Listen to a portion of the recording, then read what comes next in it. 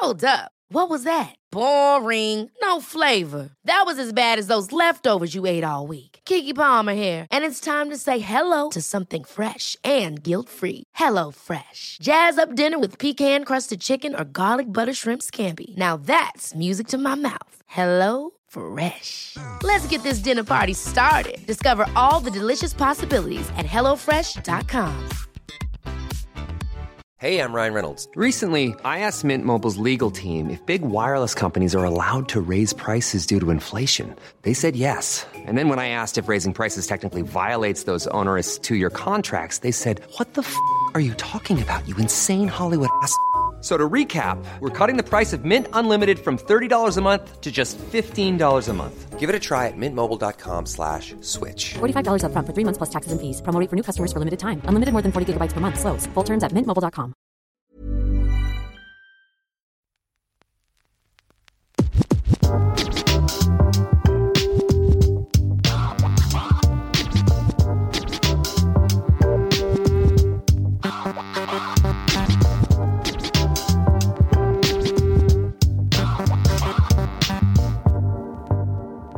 Hej och välkomna till en kärleksfull djävulspodd idag. Och om ni undrar vad det är som låter lite i bakgrunden, så är det faktiskt min lilla bebis som ligger och andas lite.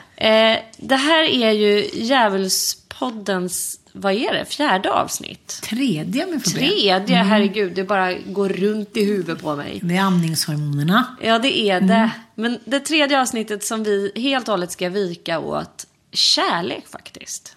Sund kärlek. Sund kärlek.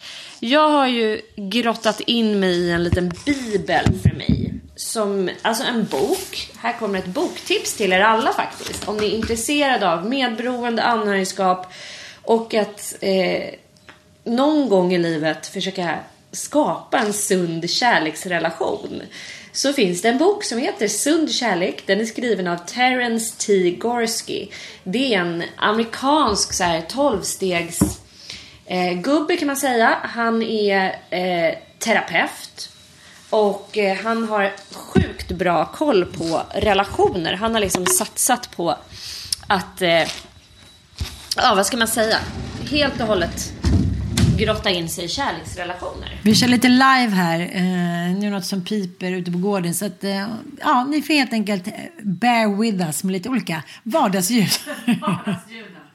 Ja, men Terence T. Gorski, han var lite som en guru för mig för i alla fall 7 år sedan. För då började jag fick tips om den här mannen och den här boken. När jag började inse att mitt medberoende ställde till det väldigt mycket i alla mina kärleksrelationer. Och i den här boken så uppmanas man ju att göra liksom en liten bakgrundskoll. Så gå igenom sina kärleksrelationer. Hur har de sett ut? Har de varit sunda eller har de varit dysfunktionella? Och han har ju då massa så här självhjälpstest eller vad man ska säga i den här boken. Men det han menar i alla fall, för att sammanfatta hela den här 250 sidor långa boken i ett litet nafs, så kan man säga att han menar att har man vuxit upp i en familj som har präglats av beroendesjukdom, obehandlad sådan, eller annan dysfunktion på något sätt, så tenderar man sen att ha väldigt svårt för att gå in i kärleksrelationer som är sunda. Och det han menar med en sund kärleksrelation, det är att man har ett bibehållet jag och att man har en sund syn på att någon annan är sin så att säga egen person. Det är där vi som då har tendenser till medberoende har lite svårt, för att vi geggar gärna ihop jag och du och går gärna in i andra personer alldeles för mycket. Men sen är vi också kicktorskar i väldigt hög utsträckning. Ja, och där har vi pratat om förut. Varför stannar man kvar i en dysfunktionell relation där man har förlorat sitt jag, precis som du berättar om. Och det handlar också om att det finns ju vinster för den som är medberoende. Och det ska vi också prata om lite. Men jag kommer bara tänka på en sak som du berättade för mig som jag tycker är så intressant och som jag också kan identifiera. Det är det här att vi har träffat så många människor som har haft problem eller beroende av olika slag, som har berättat för oss om första gången de tog sin fylla. sin första fylla. För 99% kan jag tänka mig av mänskligheten så har det varit en liksom väldigt traumatisk upplevelse. Jag kommer ihåg min första fylla. Jag vill inte ens tänka på den. Men för några av de här personerna som kanske har den här alkoholgenen så har de berättat som att det var som att möta Gud. Det var liksom helt plötsligt för alla bitar på plats. Och det kan ju vara om man räknar sin första liksom joint eller vad som helst. Men just det här att det hände någonting i kroppen som gjorde att det blev lugnt och skönt och harmoniskt. Men du har berättat för mig att första gången du blev kär så hände exakt samma sak i ditt liksom kretsomlopp. Att du ville bara kicka vidare på den här känslan av att vara förälskad. Absolut, det var mycket, mycket starkare. Alltså det kanske är så för många att just så här, den första förälskelsen, den brukar ju ofta komma där när man är liksom kanske yngre eller övre tonåren. Nej, men jag var ju också kär. Jag minns hela min barndom som att jag var kär i olika grannar. Alltså det har varit mina absolut så här, starkaste alltså mina starkaste kickar jag har fått av att bli förälskad.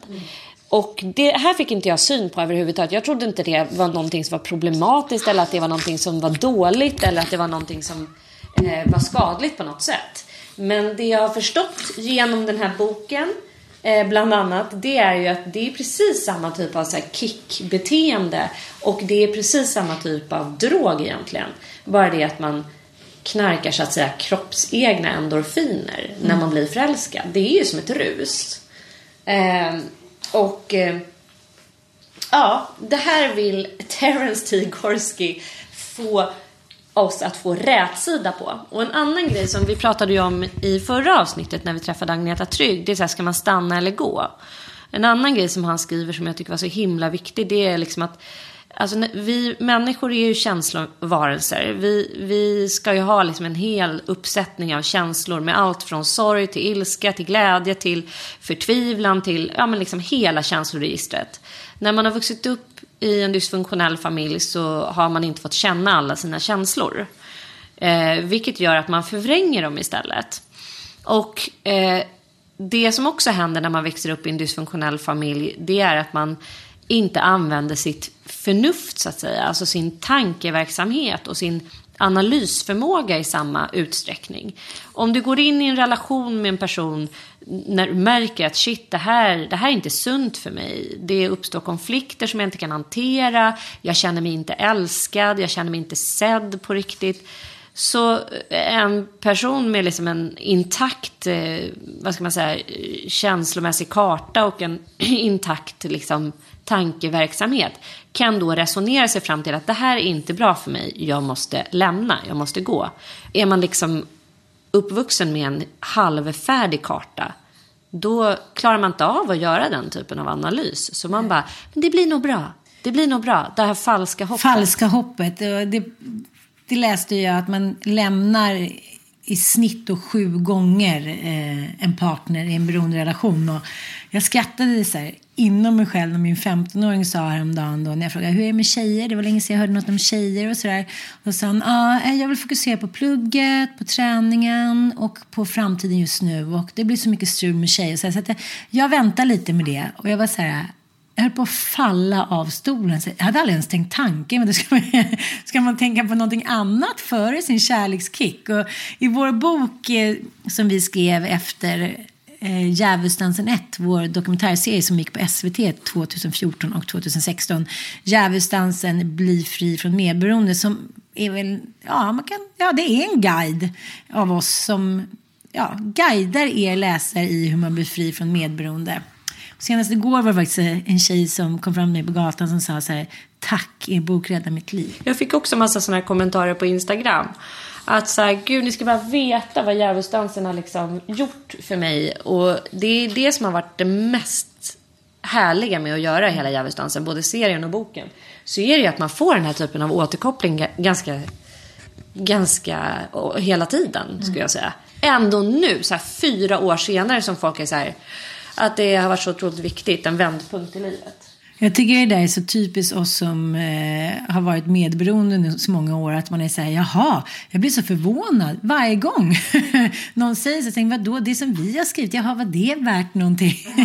Det har verkligen varit det, men då skriver vi i alla fall i boken då, Du har faktiskt skrivit det kapitlet om Terence T. Gorski. Och då har du punktat upp då hur man kan säga, checka av då om man är i en beroenderelation eller i en intim relation. Och jag tycker att 3 av punkterna är väldigt bra. Det här tvångsmässigt sökande efter någon att älska.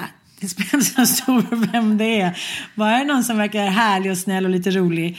Och den här maktobalansen som ofta finns i en osund relation. Att det kan aldrig vara att man lever jämlikt. Det är alltid någon som är över och någon som är under. Känner du igen i det? Extremt mycket. Och att det hela tiden måste finnas någon typ av tension eller liksom spänning.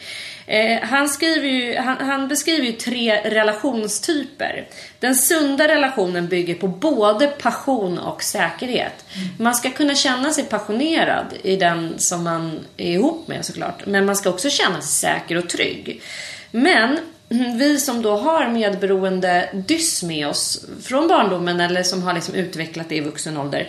Vi går antingen åt det ena hållet och då går vi in i det. Alltså vi strävar bara efter säkerhet. Vi vill inte ha någon spänning överhuvudtaget för vi är så trötta på den där spänningen som har funnits genom hela vår barndom. Och då riskerar man att hamna i en relation som han då kallar för apatisk. Där allting bygger på att det ska vara safe.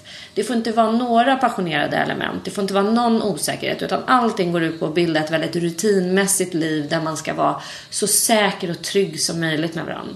Då kastar man sig in åt det andra hållet då. Och då går man in i den så kallade tvångsmässiga relationen som bara bygger på passion. Och för mig genom mitt liv, jag har ju aldrig gått in för de säkra relationerna.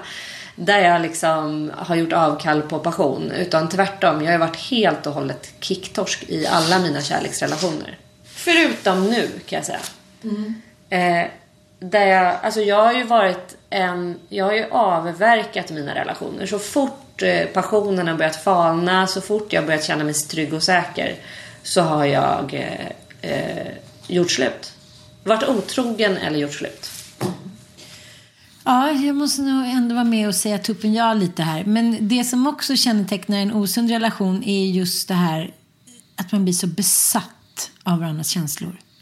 Ja. Allting går ut så här och gegga in sig i varandras liv och känslor och försöka rädda en andra som kanske inte vill bli räddad. Men jag tänker när du träffade Micke, måste inte du ändå ha känt de här varningssignalerna, så här, red light on, och ändå så valde du att stoppa liksom handen i syltburken. Och det är den som det är den som jag tycker är så kännetecknande för medberoendet. Så här, vi vet precis när vi går över gränsen, och ändå kan vi inte låta bli, för vi är så ute efter den här kicken. Den är så härlig, vi älskar den så mycket, vi vet precis hur den känns, vi kan identifiera den, vi bara så här, vi står där, man vet att man har 2 vägskäl och ändå så bara, jag går in på det andra spåret. Kände inte du så? Det är du och jag pratat om att så här, du visste ju förmodligen vart hände skulle barka, och ändå gjorde du det. Absolut. Och jag vet att jag hade ju lämnat en lång då samborelation till min dotters pappa. Där vi hade levt i 5 år. Och det var också en relation som i början byggde väldigt mycket på passion. Och väldigt mycket på den här spänningen. Och vi hade också en relativ maktobalans skulle jag säga i vår relation. Som gick ut väldigt mycket på så här kontroll. Att bli kontrollerad, att kontrollera, vi hade massa svartsjukebråk. Ja, men alltså det var inte en sund kärlek där heller skulle jag säga.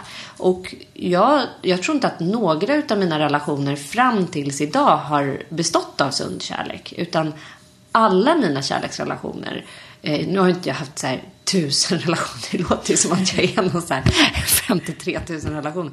Det har jag inte haft liksom 5 längre förhållanden.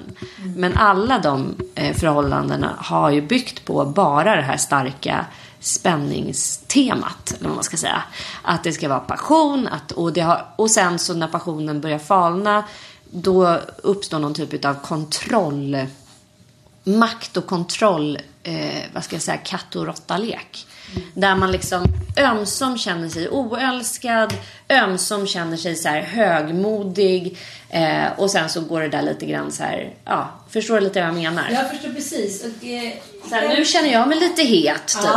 Men nu känner du dig lite så här underlägsen då och lite rädd och ängslig för att jag ska gå eller lämna, och att man spelar på de där korten hela tiden där man ska få varandra att känna sig lite osäkra och lite...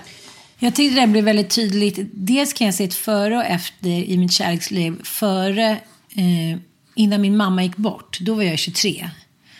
Nu menar inte jag att vara 23 att vara en erfaren så här, kärlekskvinna. Men jag är som du. Jag har alltid haft liksom, relationer. Jag gillar ju inte att vara ensam.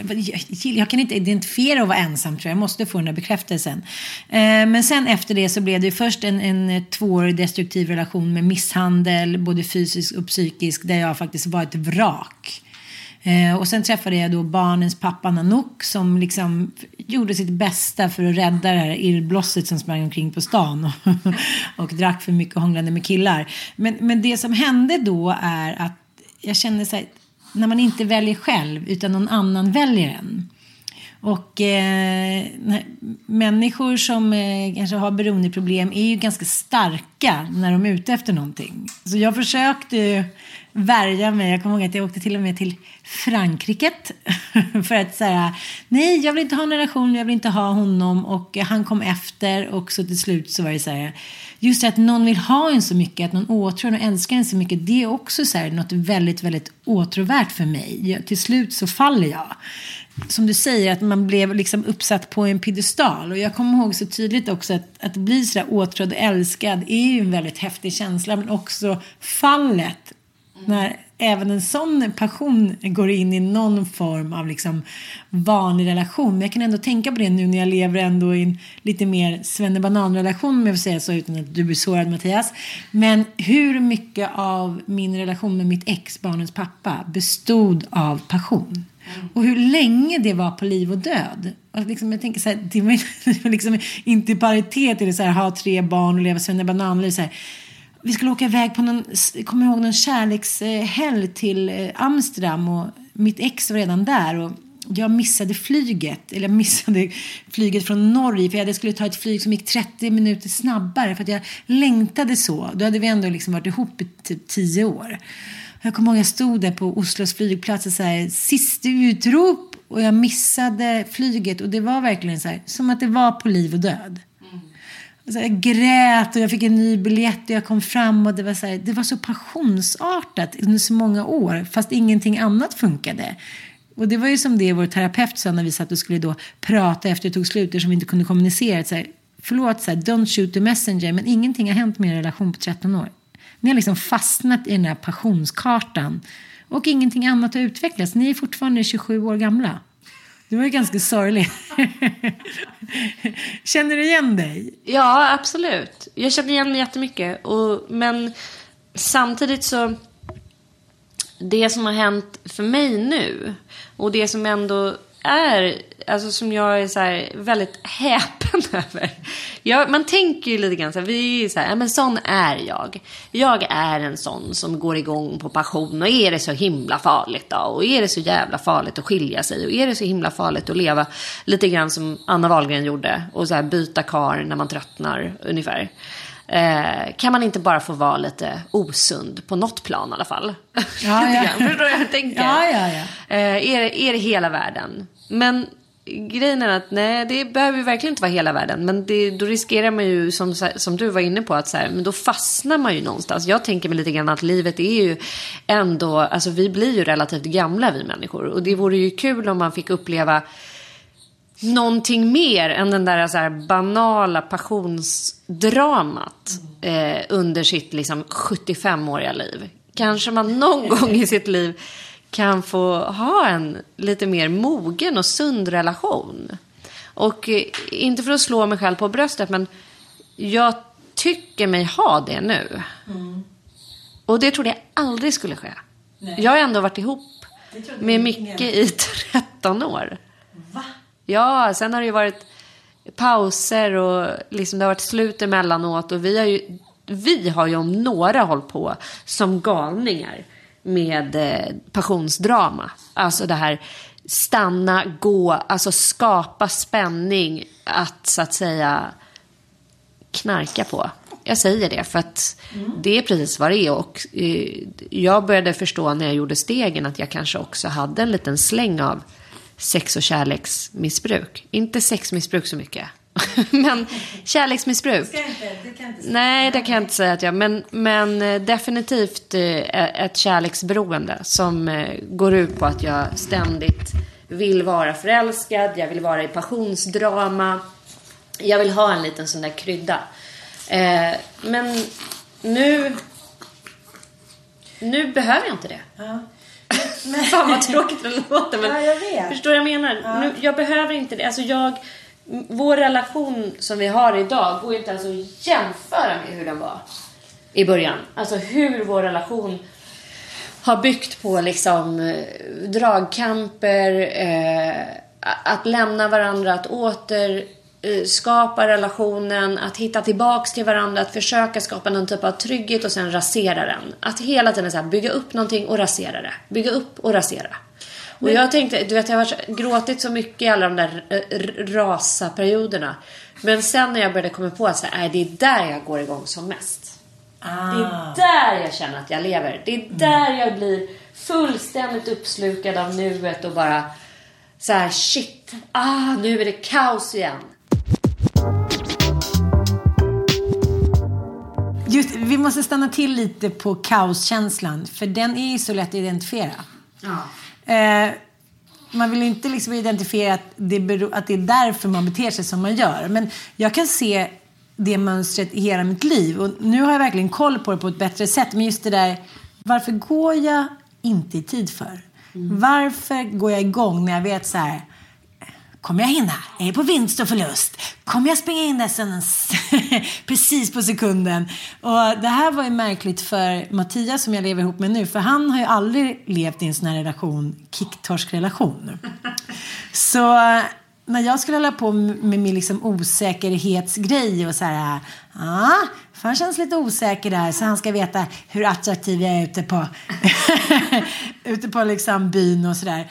Det förstod inte han, så att han blev ju liksom jätteledsen och förtvivlad och började bli svartsjuk. Och jag vill ju trigga igång alla de här känslorna som jag alltid har levt i relationer. Att säga, nu är det dags för lite drama här. Och sen så helt plötsligt så blev det så uppenbart. Jag kände mig liksom verkligen som världens barnsligaste och mest så här, taskig människa. Och nu är det ju ingen svartsjuka liksom omger vår relation längre. Och jag tänker att jag satte igång det här. Fast han ville inte det. Och sen fick han sitta hos terapeuten och liksom jobba med sin svartsjuka. Och jag bara kände så här, nej, nu måste det här få ett slut. Och nu när man har 5 barn tillsammans och båda liksom egna företag, så älskar man ju bara den där lilla stunden som jag berättade för när jag kom hit. Så här, gud, vi satt och drack en kopp te häromdagen. Och det som jag tror att jag har insett också som att det är inte passion till varje pris. Nej. Det får inte vara det. Och man kan pippa som kaniner och åtrå varandra samtidigt som man så här, lever ett svennebananliv. Och det tror jag att både i min uppväxt så har jag aldrig sett liksom en lugn kärleksrelation på det sättet. Och även i min långa relation med barnens far. Så när jag några gånger försökte påpeka sig, kanske skulle vi... då fick jag liksom kastat i ansiktet. Vi kan inte leva som alla andra. Så här, gud vad trist. Och svennebanan hit och dit. Och sen om mitt ex försökte ibland så här, komma krypande med samma sak. Du vet, men gud vad du är tråkig. Vi säljer bilen och åker utomlands. Jag vill liksom få igång vår passion hela tiden. Men hur har du gjort då för att hamna där? Eller hur har ni gjort för att hamna där? Har det bara med Mickes liksom, nykterhet att göra, tror du? Nej, jag tror inte alls att det bara har med Mickes nykterhet att göra. Utan jag tror tvärtom att det har att göra med alltså mitt eget arbete. Jag tror att så här, oavsett om han hade funnits i mitt liv eller inte, så tror jag att jag hade slutat upp med den här typen av så här, passionsdraman som jag hela tiden ville vara i. Jag tror att det handlar mer om att jag gjorde ju stegen som du håller på med nu. Och sen är ju alltså, hur många alltså, någonting måste all den här terapin som man har gått i leda till liksom. Och det jag kunde identifiera i mina kärleksrelationer som inte funkade, det var ju dels det här passionsdramat som jag satte igång hela tiden. Djävulsdansen, om du är ihop med någon som är beroende, Jag har ju haft många relationer och det är absolut inte så att alla mina då ex har varit beroende. Tvärtom, Olgas pappa var ju inte det. Han var ju en liksom hyfsat frisk person faktiskt. Och ändå så kunde jag få igång det här dramat liksom. Jag tror att det var när jag brände ut mig faktiskt. När jag liksom fick en utmattningsdepression och bara så här, jag klarar inte av stresspåslag överhuvudtaget. Och att leva i passion, svartsjuka, att inte veta om man ska bli lämnad imorgon eller om man eventuellt själv ska dumpa någon bara för att sätta sprätt på saker och ting. Det är ju ett enormt stresspåslag att leva så. Och när jag brände ut mig, alltså jag tackar fan mig Gud för den utmattningsdepressionen. För det var så här, jag tålde inte stress då. Jag var tvungen att så här sanera hela mitt liv på stress. Och det just där och då innebar att jag inte kunde vara i någon relation överhuvudtaget. Och då hade vi en lång paus, jag och Micke. Time out på nästan 1,5 år. Och då var jag liksom bara själv. Och då funderade jag sjukt mycket på det här med liksom så här, jag kanske är en sån person som aldrig kommer kunna leva med någon. Och så har jag tänkt länge i mitt liv att säga, jag kanske är en sån som inte ska vara sambo och hålla på och gegga ihop det. Jag klarar ju uppenbarligen inte det. För så fort jag liksom går in i relation så tappar jag bort mig själv. Så fort jag går in i en kärleksrelation, alltså gud, jag läst mina gamla dagböcker från när jag är 14-15. Det är obehaglig läsning. Det är alltså, det är sida upp och sida ner. Där jag bara pratar om någon snubbe som jag är kär i liksom. Vad lustigt, där har jag ju varit väldigt dubbel. Alltså jag har ju aldrig liksom åtrått på det sättet. Det var så här, om det inte har blivit något direkt, då har jag gått vidare. Och sen har jag kunnat gå in i det. Jag har aldrig så här, den där snubben, jag har aldrig suttit och drömt eller så här, väntat på, utan så här, jaha, det har nästan varit tvärtom i mina relationer. Men när jag väl har hamnat liksom inne i den dysfunktionella cirkeln, då har jag börjat gegga in mig liksom, med den här kärleksgrejen. Och jag tänker på Djävulsdansen 1, vår dokumentärserie om hur det är att leva nära någon som lever ett beroende. I alla fall första dokumentärserien som kom 2014. Då intervjuade jag ju Märta Tikkanen. Ja. Den finska författarinnan som har skrivit sin klassiska dikt Behåll dina rosor. Som jag älskar. Och där liksom beskriver hon då så här att åren går och barnen kommer, men han då, eller hen kan vi säga om vi ska ta det här lite allmängiltigt, fortsätter leva i sin bubbla och verkar inte alls se blöjor, räkningar eller disken som står med korvstrågarna och rester på köksbordet. Han fäktar bort alla andras uppenbara behov, som hon skriver, bara vi inte blir som andra. Och det här är ju bara en sån fet jävla ursäkt från någon som inte vill ta ansvar för sitt liv. Nu är vi inne båda två som vi är besatta av Anna Wagen, och där måste jag ändå säga så här, det som har präglat mig och dig tror jag också, det är just att en dag så sitter man där och känner så här, nej, men nu mår inte barnen bra av den här relationen och inte jag heller.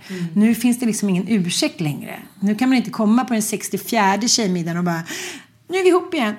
Eller förresten, jag hatar honom. Det är så här, folk, man blir inte trovärdig längre. Det gjorde så ont i mig att inse så här, jag är inte trovärdig inför mig själv.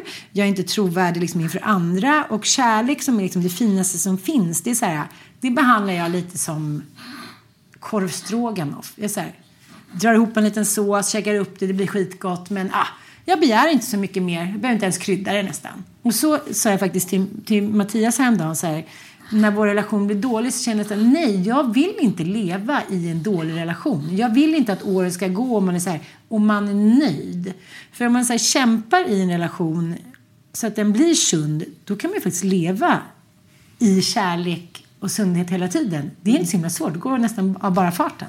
Det gör det ju. Ja. Och det är mycket av det jobbet som, för att återgå till vår lilla guru of the day, Terence T. Gorski, så menar ju han att alla relationer, även om man har ingått i en relation av liksom passionsskäl eller av den här trygghets, jag tycker den andra typen av relation, för jag kan verkligen se det hos många av mina då medberoende systrar och bröder, att man väljer den andra typen av relation, att man tar det säkra så att säga för det osäkra.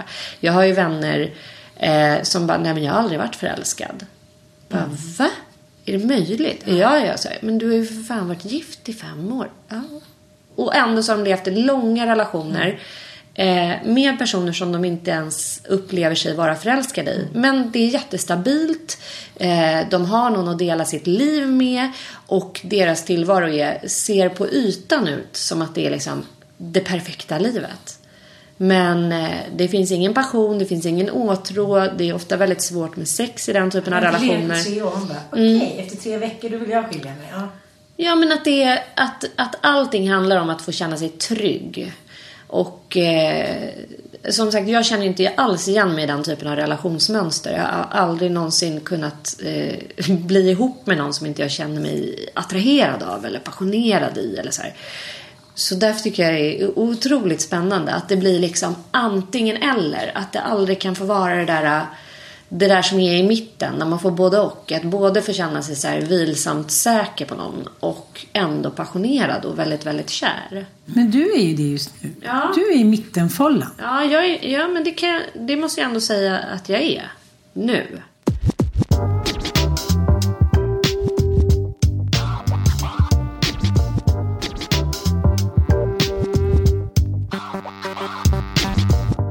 Vi är så otroligt glada och stolta över att Plan International Sverige är vår samarbetspartner till Djävulspodden. Det är en fantastisk organisation som jobbar för att hjälpa barn över hela världen. Men framförallt så satsar de ju lite extra på flickor. Precis, och jag tänker på det att ibland är det faktiskt övermäktigt att ta in att världen 2018 är ett sånt orättvist ställe för tjejer att leva på. Visste du till exempel att fler än 30 000 flickor tvingas gifta sig varje dag? Det är så otroligt svårt att ta in. Alltså barnäktenskap, bara ordet gör ju att man nästan vill kräkas.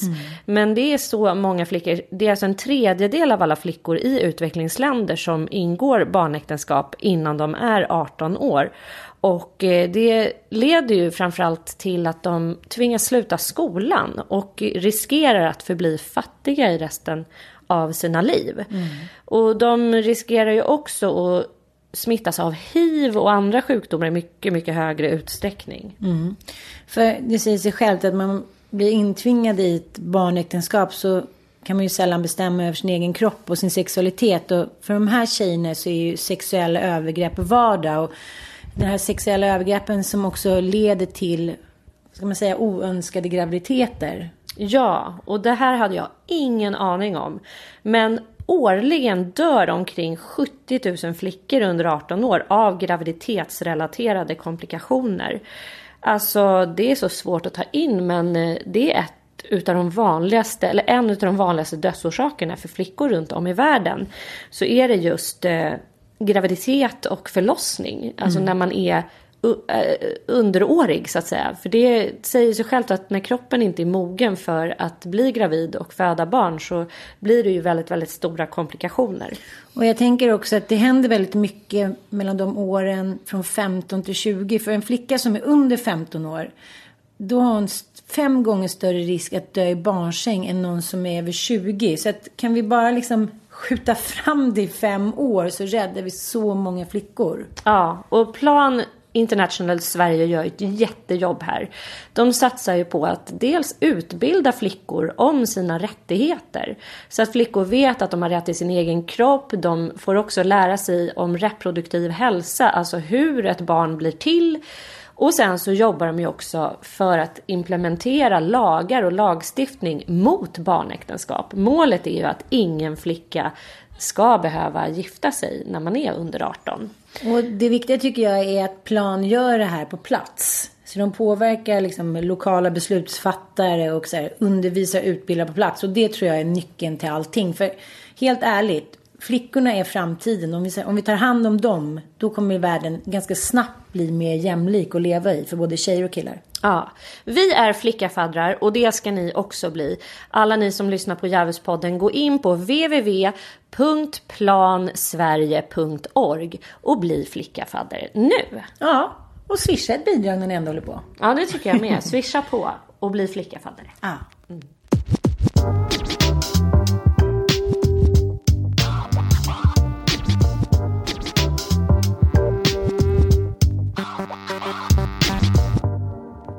Terrence har ju en liten punkt som han anser var väldigt viktig. Eller som jag tycker är väldigt viktig utav hans punkter. Och det är någonting som också är nytt för mig i den här relationen. Sen så vi famlar lite i mörkret. Men jag tycker ändå att vi löser problemen tillsammans. Alltså problemlösning tillsammans. För det var också någonting nytt när jag träffade Mattias.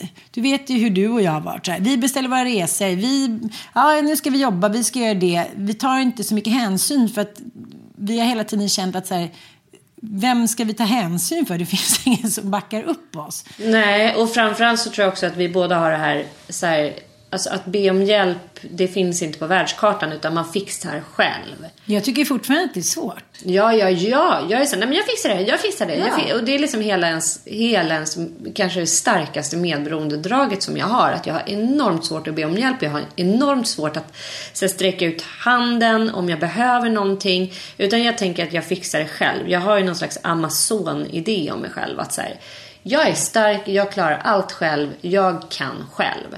Och då gör jag allting själv. Och det blir ju skitkonstigt om man lever i en kärleksrelation och hålla på och gå runt så. Nej, men jag förstår inte varför jag fortfarande tycker att det är så svårt. Då tänker jag så här, att det fortfarande är så omringat av som skam och skuld att inte riktigt orka. Jag tänkte bara i morse så sa Mattias så här, men jag skjutsar Dante på morgonen här nu. Nej, jag gör det. Och igår kväll sa jag hämtar Ossia nu inne i stan så här.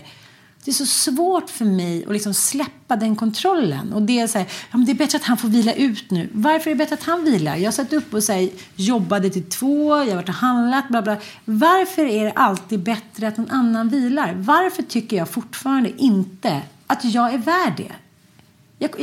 Jag kan tycka att jag är värd liksom, tid i rampljuset, att så här, bli sminkad och fixad. Allt det som liksom håller sig ovanför det innersta på något sätt. Men när det gäller så här att hjälpa mig med det innersta. Och jag tror att det handlar om att sen mamma dog och allt, liksom hela vår familj på något sätt blev någon fågelfenix som man har tvungen att kravla sig upp ur.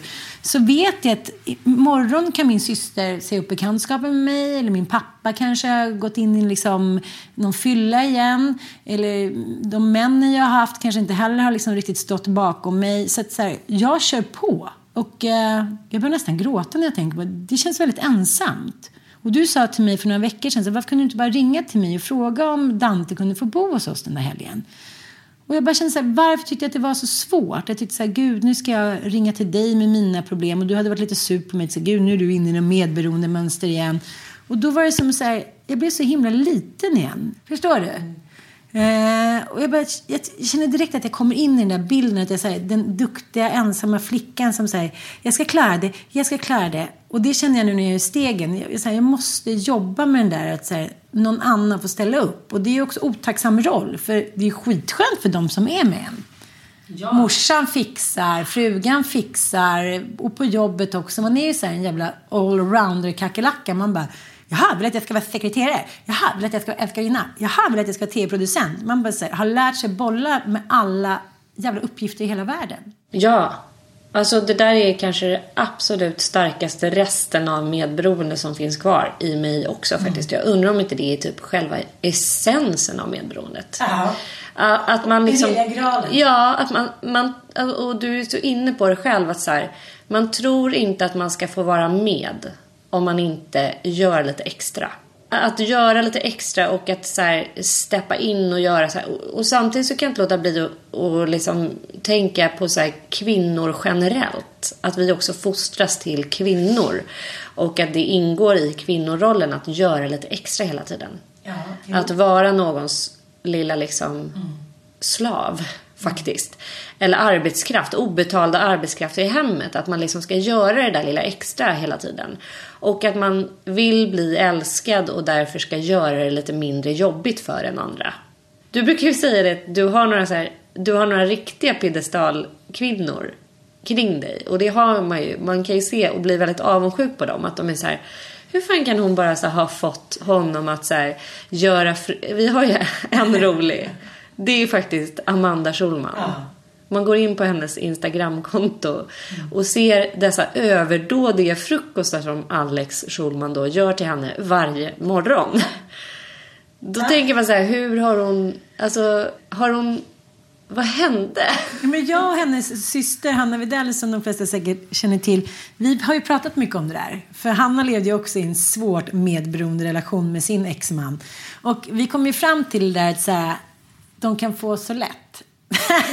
Det var bara att visa lite uppskattning för vi älskar er. Och just det att man har en liten snäv liksom, period där när man är nyförälskad, när man ska visa vad liksom, kärleksskapet ska stå. Och eftersom vi är så tacksamma hela tiden så får ju den mannen eller vad man nu skulle träffa så här, inse så här behövs det inte mycket till för att man ska vara älskad, beundrad och åtrådd liksom. Jag tycker det är jävligt intressant. Ingmar Bergman pratar ju mycket om det där, att den där lilla liksom perioden när man bara är så här jämlik kvinna och man av kärlek och liksom innan det går över till svartsjuka eller man får barn, det är så himla kort och exklusiv och sen så liksom börjar dyssen ganska snabbt liksom. Nu kanske inte Bergman är så här, han är facit för kärleksrelation. Men att det är svårt liksom, när den där första förälskelsens bubbla har lagt sig och så här, leva i en sund jämlik relation. Det tror jag alla tycker, även om man inte är uppväxt i en dyssfamilj liksom. Hela det här medberoendedraget att hela tiden göra lite extra och curla sin partner. Det hemska med den tendensen, det är att det leder till riktigt vidriga bieffekter faktiskt.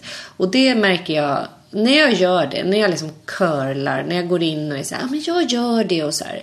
När jag inte ber om hjälp, då där kan jag gå på och hugga i och kötta på och liksom trötta ut mig. Men till slut slår det över i bitterhet. Precis. Och så är man, och då blir man så här, ja men gud, här står jag och lagar liksom middag för 8:e dagen i rad. Fast vi hade sagt att du skulle laga middag 2 dagar i veckan. Och ändå så har jag hoppat in och gjort det bara för att jag ska vara lite schysst. Helt oombedd. Det är ingen som har bett mig om det. Utan jag säger, kolla vilken snäll människa jag är. Jag bara så här, gör det här för dig. Och sen slutar det med att bitterheten börjar växa i mig. Och jag känner mig överkörd. Och jag känner mig orättvist behandlad. Och jag börjar liksom skicka lite giftpilar kring mig. Och jag är så här, ja men jag är den enda som gör saker här hemma liksom. Här har man en latmask kring sig.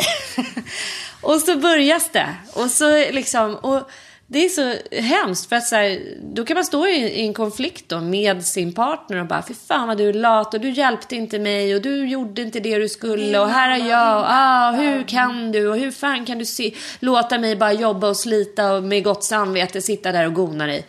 Och den andra bara, ursäkta, jag har aldrig bett dig om det här. Hur ska jag kunna läsa dina tankar? Hur ska jag någonsin kunna så här, veta att du behöver hjälp om du inte ber om hjälp? Men där tycker jag, där måste vi stanna till lite. Nu hamnar du lite igen i en klassisk medberoendefålla. Samtidigt så är det så här, den andra parten kan ju steppa in lite, precis som man själv gör. Jo, men att vara då lite extra känslig och sensibel och själv ha lite medberoende beteenden kanske. Ja, jag vet, det är svårt. Men alltså 2 vuxna människor som är intakta och inte lever i medberoende, de kommer ju överens och samtalar om vem som ska göra vad. Och sen säger man ifrån när man blir trött, innan man blir en bitter häxa, tänker jag. Jag tycker också att det är härligt när man kommer till den gränsen att man känner varandra så väl och man vet när man hamnar där, så det behöver inte bli så infekterat. Man kan bara säga, okej, jag förstår, jag ser dig, jag tar över nu. Även fast man själv då går igång med den här bitterheten. Sen är det någonting, man gillar ju det där. Man har ju liksom under hela sin uppväxt fått bekräftelse i att man har varit en oombedda samariten. Vilket jag tycker, det måste det här avsnittet heta. Det handlar ju också mycket om medberoende, om att man så här går in och så här hjälper till fast ingen har bett en. Och det sjuka är att när man har brutit med det, för det har jag verkligen gjort. Alltså det här med att vara oombedd. Och det gör att jag ofta går runt med känslan av att jag är en misogyn jävel. Alltså förstår att jag är en ohjälpsam person. För att jag inte så här maniskt steppar in och oombett hjälper någon, vad det nu än kan tänkas vara. Ja, men liksom. Och då känner jag mig så här, gud vad oschysst jag är.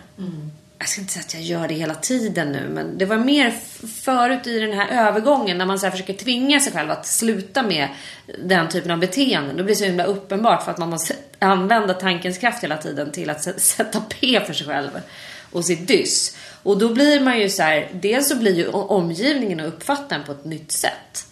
För att alla är väldigt vana vid att man är liksom den oombedda samariten. Och att man alltid är den som...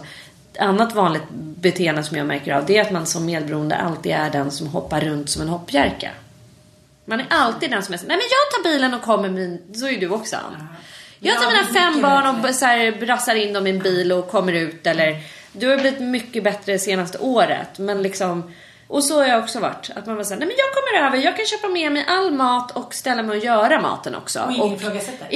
Nej, för att så här, har man lite den personligheten, vilket ju också kan vara väldigt härligt, så uppskattar ju människor det såklart. Det är väl skithärligt om någon är så här flexibel och bara kommer oombett och lagar mat hemma hos en. Koka soppa på en spik. Ja.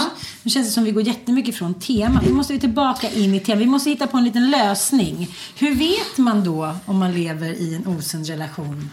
Miss expert. Miss Terrence. Nej men han menar ju på att det alltså Terrence menar ju alltså att man kan fråga sig själv liksom massa frågor, och dels så har det ju väldigt mycket med uppväxten att göra, hur man har blivit fostrad av sina föräldrar, och att ens föräldrars relation är lite grann en råmodell för hur man tror att kärlek ska vara. Och det... Förlåt pappa. Och det säger sig självt på något sätt. Och sen är det klart att vi präglas jättemycket av så här kultur och hur kärlek gestaltas runt omkring oss i så här musik och filmer och böcker och så här. Självklart påverkas jag av det, men framför allt så är det ens egna föräldrar. Dels hur deras relation sinsemellan har sett ut, men också hur relationen mellan mamma och barn och pappa och barn har sett ut. Och för min del så bara, det är inte så himla konstigt. Alltså, man pratar ju om anknytningsteori, och han är väldigt mycket inne på det också. Vad för typ av anknytningar man har haft med sina föräldrar. Och jag har ju då identifierat att jag har haft en relativt så här otrygg anknytning. Men samtidigt också, alltså den har varit både och. Jag känner mig väldigt älskad av mina föräldrar, och jag är väldigt övertygad om att min mamma kunde liksom knyta an till mig. Men det som har varit grejen med båda mina föräldrar, det är att de har försvunnit. Min mamma var ju bipolär, och när hon gick in i sina depressioner så försvann hon ju bokstavligen. Alltså hon låg ju i någon typ av depressionsdimma liksom, i sin säng i så här 2 veckors perioder. Från att vara en väldigt aktiv, kärleksfull, engagerad mamma, så bara försvann hon. Och det var ju bokstavligen från den ena dagen till den andra. Och det där har påverkat mina kärleksrelationer väldigt, väldigt mycket. Just det där spänningstillståndet, att man aldrig riktigt vet. Kommer du att försvinna från mig nu liksom? Och när jag tittar på mina relationer så har det gått ut väldigt mycket på det. Och det har också väldigt mycket gått ut på att jag ska lämna innan jag själv blir lämnad. Det där var faktiskt Olgas pappa Ville, han sa det. Han bara, det är bättre att lämna än att själv bli lämnad, eller hur va? Och jag bara, shit, det var verkligen en sån där, som att någon öppnade ett lås till någonting som jag inte hade koll på. Bara, jo men gud, det är därför jag gör så här. Jag straffar ut mig själv. Jag liksom, när jag känner att det börjar hända någonting, att konflikterna börjar bli oöverstigliga, eller att jag känner mig lite oälskad på något sätt, så bara tjoff. Så inleder jag någon liten otrohetsaffär eller... Ja, bredvid dig. Tror jag menar. Jo, och så lösningen på det handlar ju om att identifiera vad i min kärleksrelation liksom är dysfunktionellt. Vad är det som inte funkar? Så för mig har det varit det där. Och sen har det varit, alltså hela i min familj, om jag tittar på mamma och pappa, det är som, alltså de kunde inte lösa konflikter. Nej. Och de kunde inte tänka vi. Nej. Och det har inte jag heller kunnat göra. Alltså för mig har varit så här, konflikter, det får inte, i början av min relationshistoria eller vad man ska säga, så var jag bara så här, undvek konflikter till varje pris. Det skulle bara vara härligt. Men konflikter uppstår i alla mänskliga relationer hela tiden. Och då var jag bara så här, men då får vi göra slut typ. Alltså vi kan inte ha. Ja. Och mina vänskapsrelationer har varit mycket så också. Alltså tidigare att så här, nej men jag har aldrig bråkat med någon liksom. Och sen så blev jag ihop med Ville som bara, men herregud Sanna, det är helt normalt att bråka. Jag bara, nej det är inte det. Vi måste börja gå i familjeterapi. Vi bråkar så mycket. Och han tyckte att det var helt normalt. Han bara, men så här har folk det liksom. Man tjafsar om grejer, det är inga konstigheter. Och jag tyckte att det var så här, det här är katastrof. Vi kan inte leva så här. Det här är ju bara för infekterat. Nej, jag vet. Men det är för att man inte i de här dysfunktionella familjerna får rätt karta. Och att man inte pratar om det. Jag kan ju minnas de 2 gångerna som mina föräldrar bråkade öppet under min uppväxt. Det var så här, allting sånt var en katastrof. Och det tror jag också är liksom, som du säger, att man... När det blir bråk, då blir man rädd och stoppar man huvudet i sanden. Gud, jag och min pappa, så strutsarnas IF ska gå på fotbollsmatch.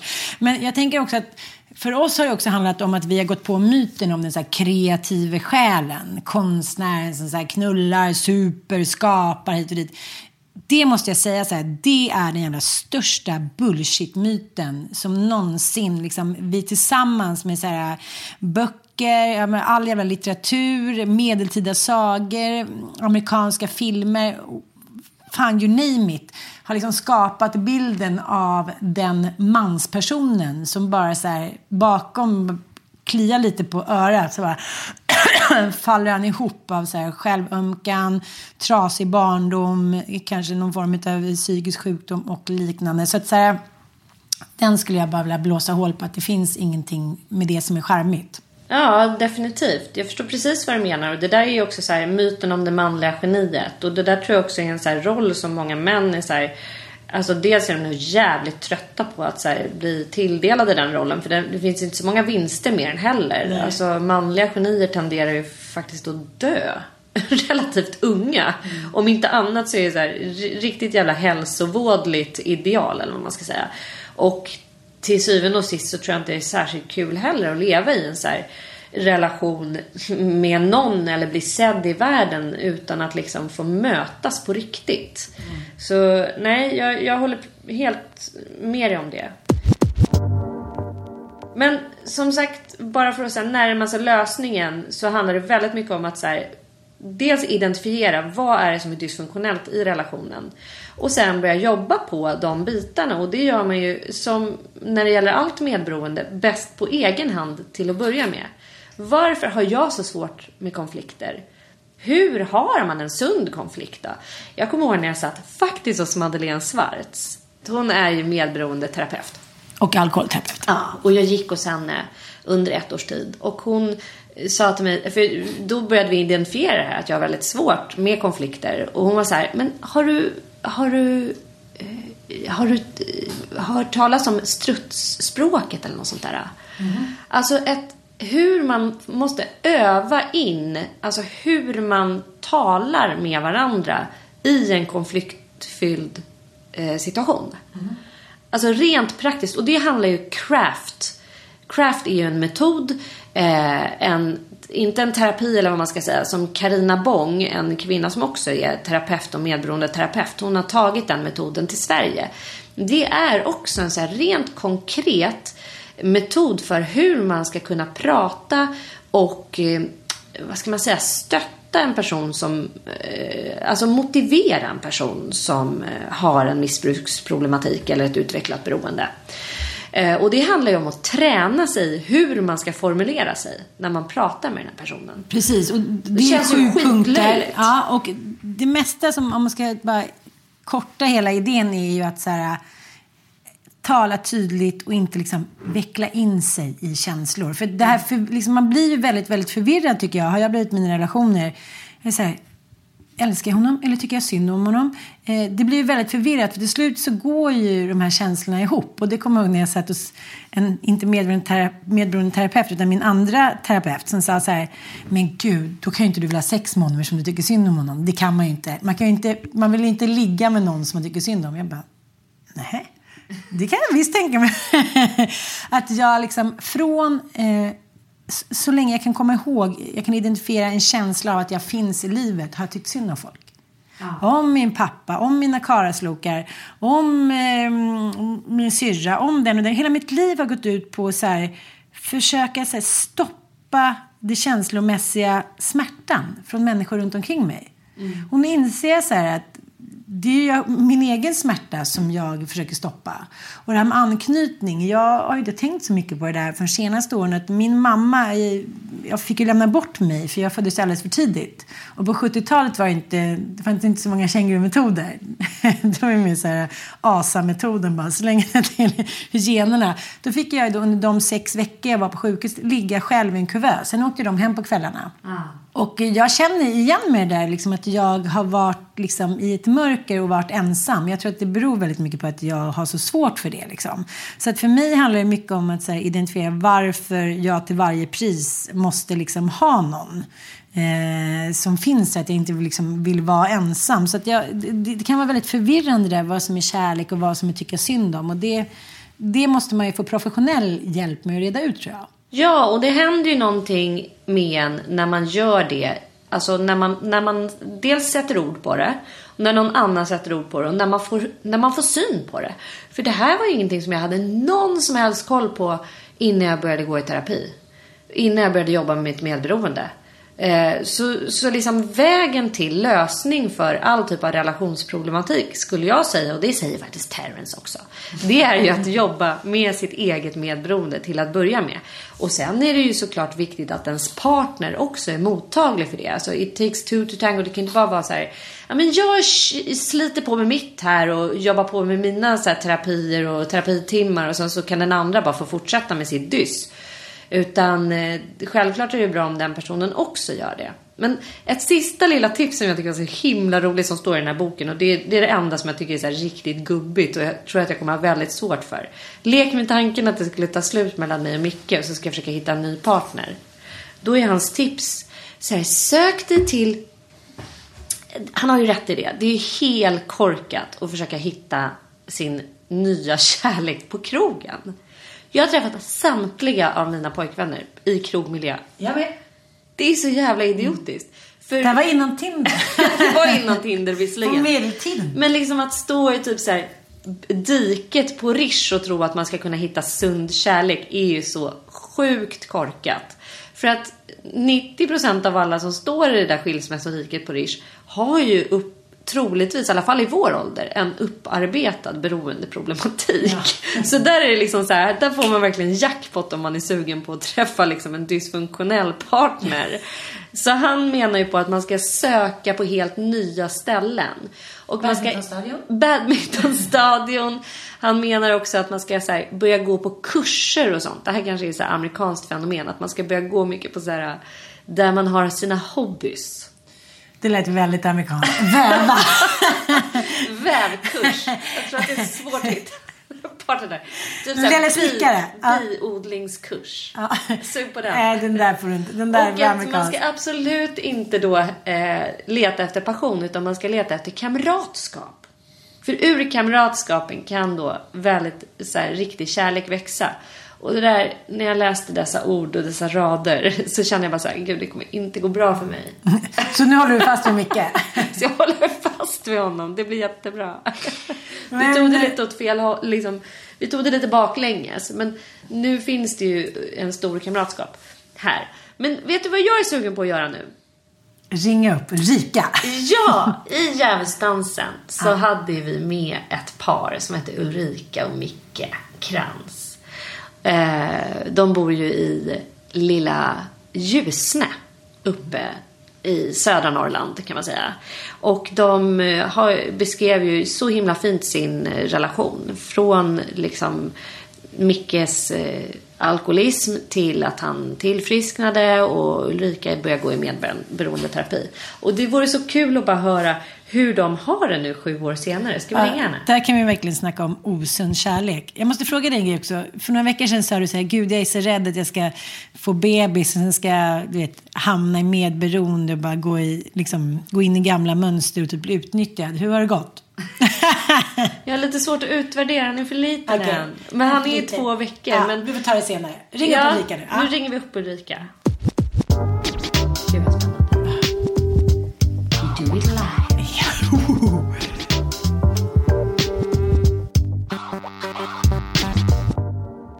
Ja, Ulrika?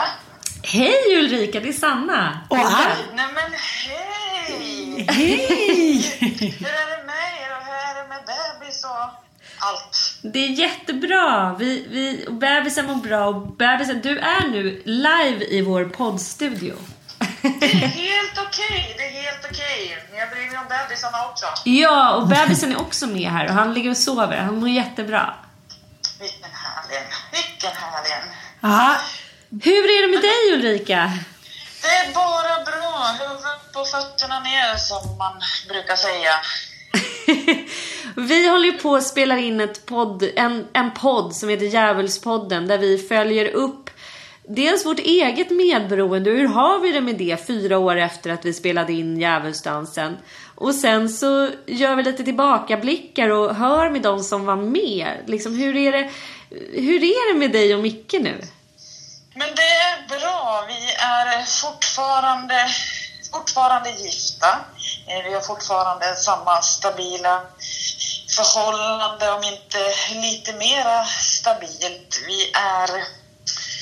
Vi känner varandra ännu bättre. Vi har en bättre relation. Vi behöver inte prata så mycket egentligen, utan vi ser på varandra vad som är fel. Och ja, det är ganska coolt faktiskt. Det låter helt fantastiskt, men vad tror du, vad är det nyckeln till att ni har hållit ihop och att ni fortfarande liksom har det, eller ni har det till och med bättre än för 4 år sedan? Ja, jag tror nyckeln är kommunikation och inte vara rädd att prata om det som är jobbigt. För att i början, jag vet inte om du kommer ihåg när vi spelade in, att jag var ibland väldigt rädd för att säga saker. För jag tänkte, men gud, triggar det här igång hans ångest? Eller kan det här trigga igång att han vill dricka eller sådär? Men nu är det inte längre så, utan jag kan säga vad jag tycker. Jag kan säga och prata om när han ramlade av Ålandsbåten och sådana saker. Det är inget konstigt. Men kan ni, alltså känner du dig helt trygg i hans nykterhet eller har det liksom funnits stunder under de här åren när du har ramlat in i tvivel, eller hur har det sett ut?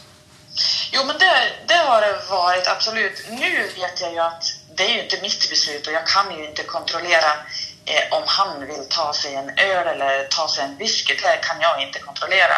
Och det var för 2 år sedan när vi var på Rhodos. Då sa han att han skulle gå upp och hämta dricka åt oss allihopa. Och så var han borta lite länge, tyckte jag då, i min medberoende hjärna. Den triggades ju igång och då var, men gud, jag måste gå upp på affären och köpa vatten. Jaha, sa alla andra liksom. Han var ju och hämta dricka. Men egentligen i min hjärna så skulle jag gå upp då och titta om han stod och drack öl i baren där han skulle hämta läsk. Och mitt i backen på väg upp till själva hotelldelen så kom jag på, men vad fasiken sysslar jag med? Alltså jag kan ju inte kontrollera honom, och det är ju upp till han om han vill ta den ölen. Så jag gick skrattande ner för backen och så kom jag tillbaka, det var borta kanske en minut, och så säger de andra, men du skulle ju gå och köpa vatten. Nej, så jag skulle inte köpa vatten, jag skulle gå och titta om pappa drack öl, säger jag. Och Sebastian skrattade, men mamma och pappa dricker ju ingen öl nu. Nej, så ja, det gör han ju inte. Den där känslan, den där panikkänslan som vi båda pratar om, när det där kroppsminnet kommer tillbaka och man säger alla ventiler öppnas så man blir liksom verkligen livrädd. Ever catch yourself eating the same flavorless dinner 3 days in a row? Dreaming of something better? Well, HelloFresh is your guilt-free dream come true, baby. It's me, Keke Palmer. Let's wake up those taste buds with hot, juicy pecan-crusted chicken or garlic butter shrimp scampi. Hello Fresh. Stop dreaming of all the delicious possibilities and dig in at HelloFresh.com. Let's get this dinner party started. Hey, I'm Ryan Reynolds. At Mint Mobile, we like to do the opposite of what Big Wireless does. They charge you a lot, we charge you a little. So naturally, when they announced they'd be raising their prices due to inflation, we decided to deflate our prices due to not hating you. That's right. We're cutting the price of Mint Unlimited from $30 a month to just $15 a month. Give it a try at mintmobile.com/switch. $45 up front for 3 months plus taxes and fees. Promo rate for new customers for limited time. Unlimited more than 40 gigabytes per month slows. Full terms at mintmobile.com. Quality sleep is essential. That's why the Sleep Number Smart Bed is designed for your ever-evolving sleep needs. Need a bed that's firmer or softer on either side? Helps you sleep at a comfortable temperature? Sleep Number Smart Beds let you individualize your comfort, so you sleep better together. J.D. Power ranks Sleep Number number 1 in customer satisfaction with mattresses purchased in-store. And now, save 50% on the Sleep Number Limited Edition Smart Bed for a limited time. For J.D. Power 2023 award information, visit jdpower.com/awards. Only at a Sleep Number store or sleepnumber.com.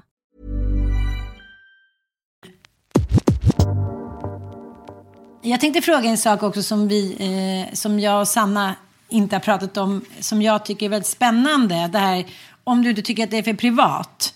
Det är det här med liksom, både sex och kärlek går ju hand i hand. Och jag tänkte ofta med mitt ex då, att när han hade då missbrukat någonting, hur konstigt det var sex. För det var som att han då inte hade sex med mig, utan bara sex med sin ångest eller sin egen liksom fylleåtrå. Känner du igen vad jag beskriver? Ja, men exakt, precis. För det där är 2 helt olika saker. Man hade sex och man hade närhet, men på hans villkor.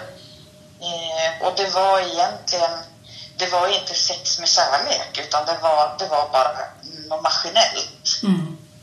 Och det där är ju helt annorlunda. Nu är det känslor inblandade. Nu är man ju vaken, man är med, man är lyhörd. Och det var man ju inte med om när det var alkohol inblandat. Då var det ju.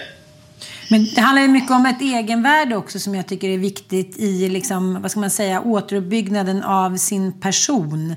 Att egenvärdet går ju hand i hand med sex och kärlek och hur man blir sedd och hur man blir liksom rörd och berörd och smekt och allting. Och är någon i sin drog, då blir det ju faktiskt lite som att man känner sig, jag kände mig både fysiskt och själsligt våldtagen ibland när man hade sex. Men sen säger det här var bara någonting som han ville ha. Han struntade i om jag ville vara med på det. Det är en väldigt, väldigt märklig känsla. Ja, men precis, så är det. Och även fast man inte kanske ville, så gjorde man det ändå, därför att man var lika bra att passa på, för man visste inte när nästa gång skulle bli, eller att det var för berusat för att ens, eller som jag har kallat det för, att man ligger och dumnöter i 45 minuter utan alltså det är jättekonstigt. Och många frågar också liksom, hur orkar ni? Man pratar ju. Men Ulrika, jag undrar, hur har du liksom, har du fortsatt att jobba med ditt eget medberoende på något aktivt sätt, eller känner du så här, nej men nu mår jag bra nu, alltså går du fortfarande på möten och sådär? Jag går inte på möten, men däremot har jag gått hos kurator i flera omgångar, för att jag känner ibland att jag faller in i någon sorts medberoende, både till Micke, till min mamma och till övriga vänner.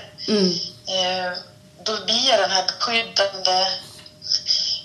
Är jag på sjukhus med min mamma eller med Johan till exempel, så kan jag lätt gå in i den där rollen att jag hör och ser exakt allt vad som sker. Och det där jag jobbar med jättemycket, för att jag kan inte kontrollera alla människor som jag kontrollerade Micke i så många år. Och jag brukar ibland säga att jag insjuknar igen. Ja, kan du känna det tydligt nu? Att så här, nu känner jag att jag är shit, nu är jag far out här. Ja, precis. Det känns ganska tydligt. Och alltså, familjen säger det också, men Ulrika, nu blir du sjuk igen. Ja, det blir jag. Jaha, så ni har ett litet ekosystem där alla i familjen försöker rädda dig så att du kan blomstra vidare. Ja, typ, för att det. Och egentligen på något konstigt sätt så kom jag underfull med mycket av de här medberoende bitarna nu när min bror gick bort i somras.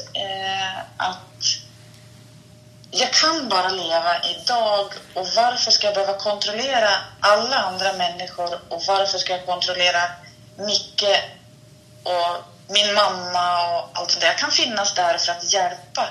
Och som vi har pratat om tidigare då när du var här, Sanna, att gränsen är ju hårfin mellan att hjälpa och vara medberoende.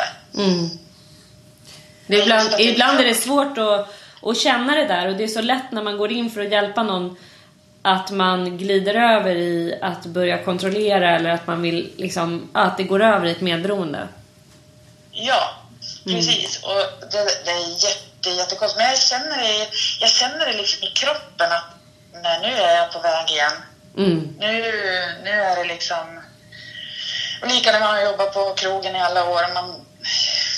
Inte det att man ser på människor, men man ömmar för människor. På ett sätt kanske som inte är hälsosamt alla gånger när man serverar eller står i baren. Och då gäller det ju att kliva tillbaka och vänta där. Det här är min yrkesroll.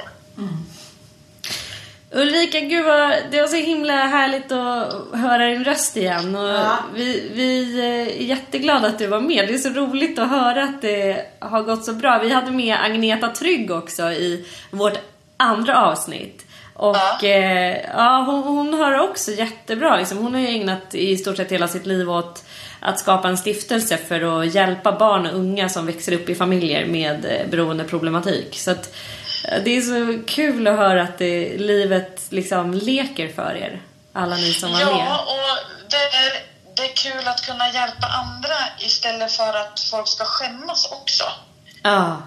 För det är så många i ens närhet egentligen, och i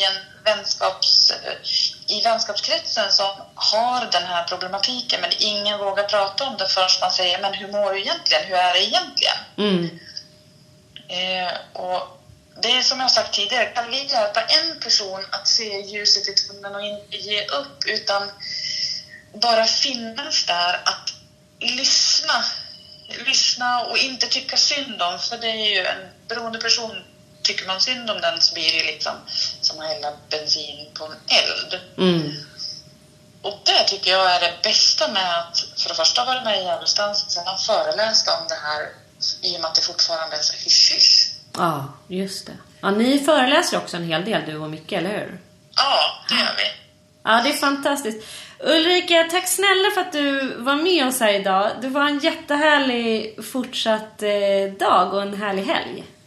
Ja, men detsamma till er, och pussa på bebisar och var rädda om er, och så hörs vi av senare. Ja, men det gör vi. Och hälsa alla. Hej då. Det ska jag göra. Kram så mycket. Hej då. Ja, men gud vad härligt. Vad kul. Vi brukar ställa oss frågan: en gång medberoende, alltid medberoende.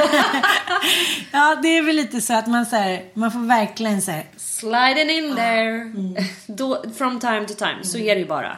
Men det gäller ju att kunna identifiera det och kunna göra någonting åt det och stoppa det i tid. Och även om man inte ens har kunnat stoppa det i tid, så är det liksom aldrig för sent för att ta tag i det igen. Du hörde ju, hon hade gått hos kurator flera gånger, och man börjar identifiera sitt medberoende. Liksom när man börjar förstå vad medberoende är, vad det sitter i ens egna beteenden, så börjar man också se att man kanske inte bara är medberoende till den personen som har haft ett beroende, utan i stort sett varenda relation man har är ganska präglad av de här beteendena. Och det är en ganska viktig liksom, uppenbarelse, tycker jag. Att så här, man tänker som, gud, jag har bara fokus på den här mannen eller kvinnan som jag älskar. Och sen så bara alla andra 100 runt omkring på jobbet och barnen. Så här, det är lite så att det är klart att det strösslar över sig. Så att det är ett hårt arbete. Det är många som ska plockas bort. Nu ska vi pussa lite på frukten av din sunda relation, lilla Fox. Det ska vi göra. Och tacka för idag. Tack för att ni lyssnade. Det betyder otroligt mycket för oss. Det gör det. Och gå jättegärna in på vår Facebook-sida Djävulspodden om ni har några frågor eller bara vill liksom interagera med oss på något sätt. Precis. Ja, Djävulspodden heter vi på Facebook. Gå in där. Vi uppdaterar med lite allt möjligt där. Tack för idag. Tack för idag.